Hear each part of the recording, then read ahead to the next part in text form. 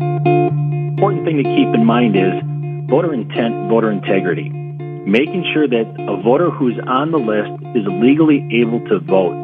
And that's what we'll continue to work towards and work with the three groups as we move forward. I'm Jen O'Brien. And I'm Bill Feehan. And this is another episode of Fact Check. Our guest today was recently elected state chairman of the Republican Party of Wisconsin. He serves in this role as an unpaid volunteer.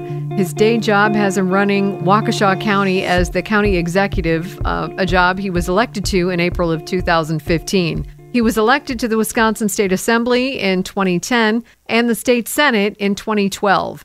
His mother is former Wisconsin Lieutenant Governor Margaret Farrow. He assumes the responsibilities as state chairman at a time when many conservatives are wondering if elections in Wisconsin are fraudulent. Some people actually assume that there is such massive fraud that their votes don't matter. He joins us today to set the record straight about the three current investigations into the 2020 elections in Wisconsin. Welcome to the Fact Check podcast, Paul Farrow, Republican State Chairman on Election Investigations. Hey, Jen and Bill, thanks for having me. Paul, I just have to say your mom raised you right. Welcome to Fact Check. Thanks, Bill. I appreciate that. You know, when we were growing up, I got four brothers, and we were told that we use our skills and our talents to serve others when we can. And I followed in Mom's footsteps in elected office, but I'm looking forward to helping the party grow and continue to get strengthened so we can get back in control in 2022. You're good enough to come on today and help shed some light onto investigations that are happening right now in our state. There are currently three investigations ongoing. One is led in the state legislature by Michelle Branchin. She's leading the Assembly Committee on Campaigns and Elections. The Legislative Audit Bureau is conducting an investigation. They do this after every election. And then probably the most recent is the appointment of former state Supreme Court Justice Michael Gableman to the role of special counsel. And that appointment carries some weight with it. There's actually some legal authority behind it. There seems to be a lot of confusion about these investigations. And there are even groups out there that seem to be undermining the credibility of the investigations. And sadly, there are some conservative groups that seem to be casting doubt on the validity of the elections. Isn't it true that a lot of these people who are casting doubt about these investigations, in some cases trying to exploit the situation for political gain? Yeah, Bill, when you look at the three, and the one I just want to correct, it's Representative Janelle Branchin that is leading the Assembly Committee. When I look at the three different approaches that are occurring right now, I think part of it comes out of, like you said, we've had a lot of anxiety, a lot of anger, and a lot of uncertainty about the elections in 2020. Unfortunately, I think there are some groups that are capitalizing on that. We've heard stories that there are political groups in Arizona that are raising private funds to help, quote, offset the costs for the Maricopa County audit. What we're hearing is not all of those funds are going towards the audit, which means they're trying to make some money for themselves.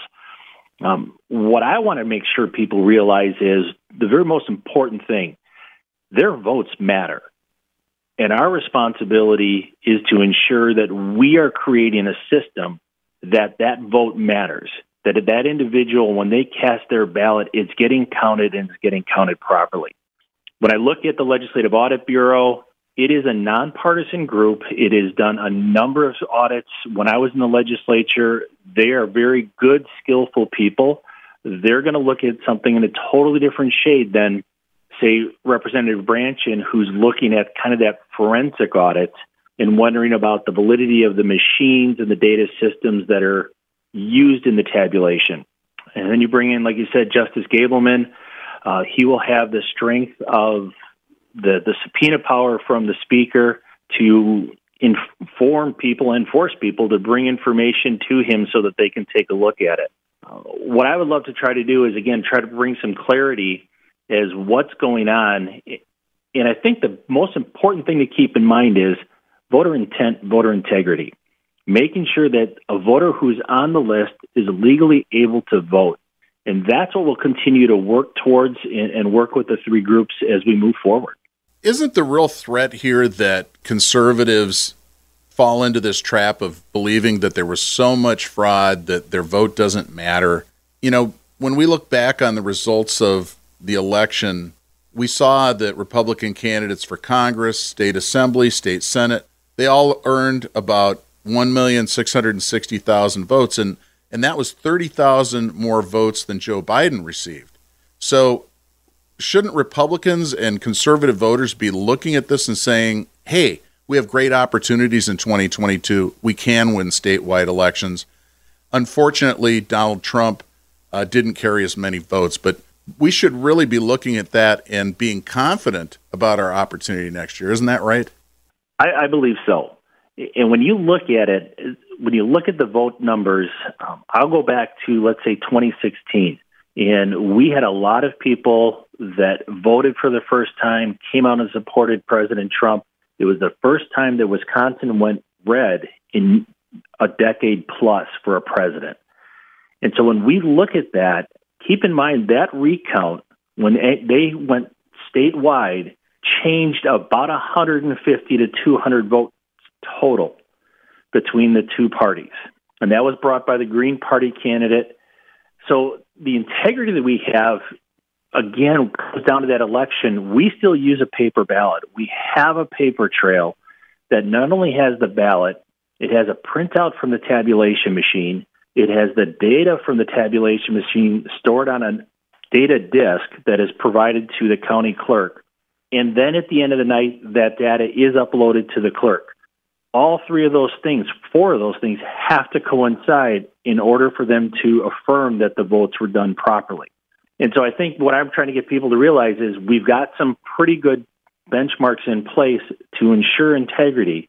The concern that I think a lot of people have, and when I read resolutions from other county parties and around the state, before this all happens, it's the ballots in the park, it's the ballot boxes that were thrown up last year, indefinite confinement. It was changing how we allowed people to get on the ballots and get the ballots in under the guise of a COVID pandemic that the Wisconsin Elections Commission changed that caused a lot of the angst that we're seeing in this 2020 election. And part of that was that clerks in heavy Democrat areas like Dane County, Milwaukee County, and right here in the city of La Crosse, they sent out unprecedented numbers of absentee ballots. Here in the city of La Crosse, a city of 50,000 people, the number of absentee ballots increased from 8,600 ballots in 2016 to over 17,000 ballots in 2020. That resulted in a huge increase in Democrat votes, over 6,000 additional Democrat votes. We know they were doing ballot harvesting, but this also created an unequal system in our state where people in heavily Democratic areas were receiving absentee ballots, and most likely people who live in rural areas where maybe they didn't have access to broadband, maybe their opportunity to request an absentee ballot wasn't as great. So there are a lot of things that can explain how the Democrats increased their vote totals. I, for one, believe that it was this huge increase in the number of absentee ballots that were mailed out. And I would agree. I think that they took advantage, unfortunately, of a pandemic and a concern that people had for their public health to skirt state law, to take the Wisconsin Elections Commission to create some rules that were outside of the bounds that they could. And then, as you said, some of the county clerks decided on their own that they could go above and beyond because of a pandemic. And that's the challenge that we have, is making sure that we have a level playing field for all 5.8 million people in Wisconsin. You know, when you think about the majority of them are voting age, make sure that they get their vote counted and counted properly. Make sure that they have the same access to the ballot. Make sure that they have the same access to voting across municipal lines, county lines, and make sure that we are incurring good legislation that allows that to happen. And that's what we're going to continue to work with our legislative partners in the Senate and the Assembly to get that done. I wanted to share with you another criticism that I recently heard, and someone suggested that Justice Mike Gableman's investigation wasn't a real investigation. But I heard Justice Gableman speak at our last state executive committee meeting. He was talking about the scope of his investigation. Can you tell us just a little bit about whether or not Mike Gableman's investigation is a real investigation?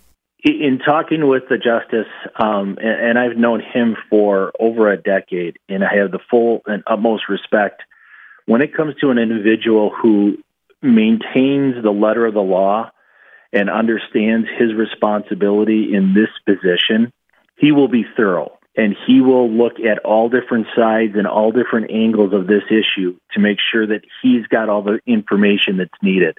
Talking with him, I think that Speaker Voss has given him the latitude to say, do what you need to do, has given him the subpoena powers to compel people to bring information that he wants to see to make sure that this has occurred and the election occurred either in good shape, or if there was fraudulent activities, what were they and what can we do to correct them? I think he picked a good person. I think the justice is a great individual, and he will take this on and make sure that he gets to the bottom of it. I've seen news reports that have been critical of the $680,000 that's been appropriated by the legislature to support Justice Gableman's investigation. I would argue that seems like a substantial amount of money to begin conducting an investigation. And like you, I have absolute confidence in the fact that Mike Gableman is going to seek the truth, whatever that might be, whether it shows that there was fraudulent voting in the state or whether it shows that our election was conducted with integrity. I believe that the people of Wisconsin deserve to have that certainty. So, Paul Farrow, congratulations on your election to be chairman of the State Republican Party of Wisconsin.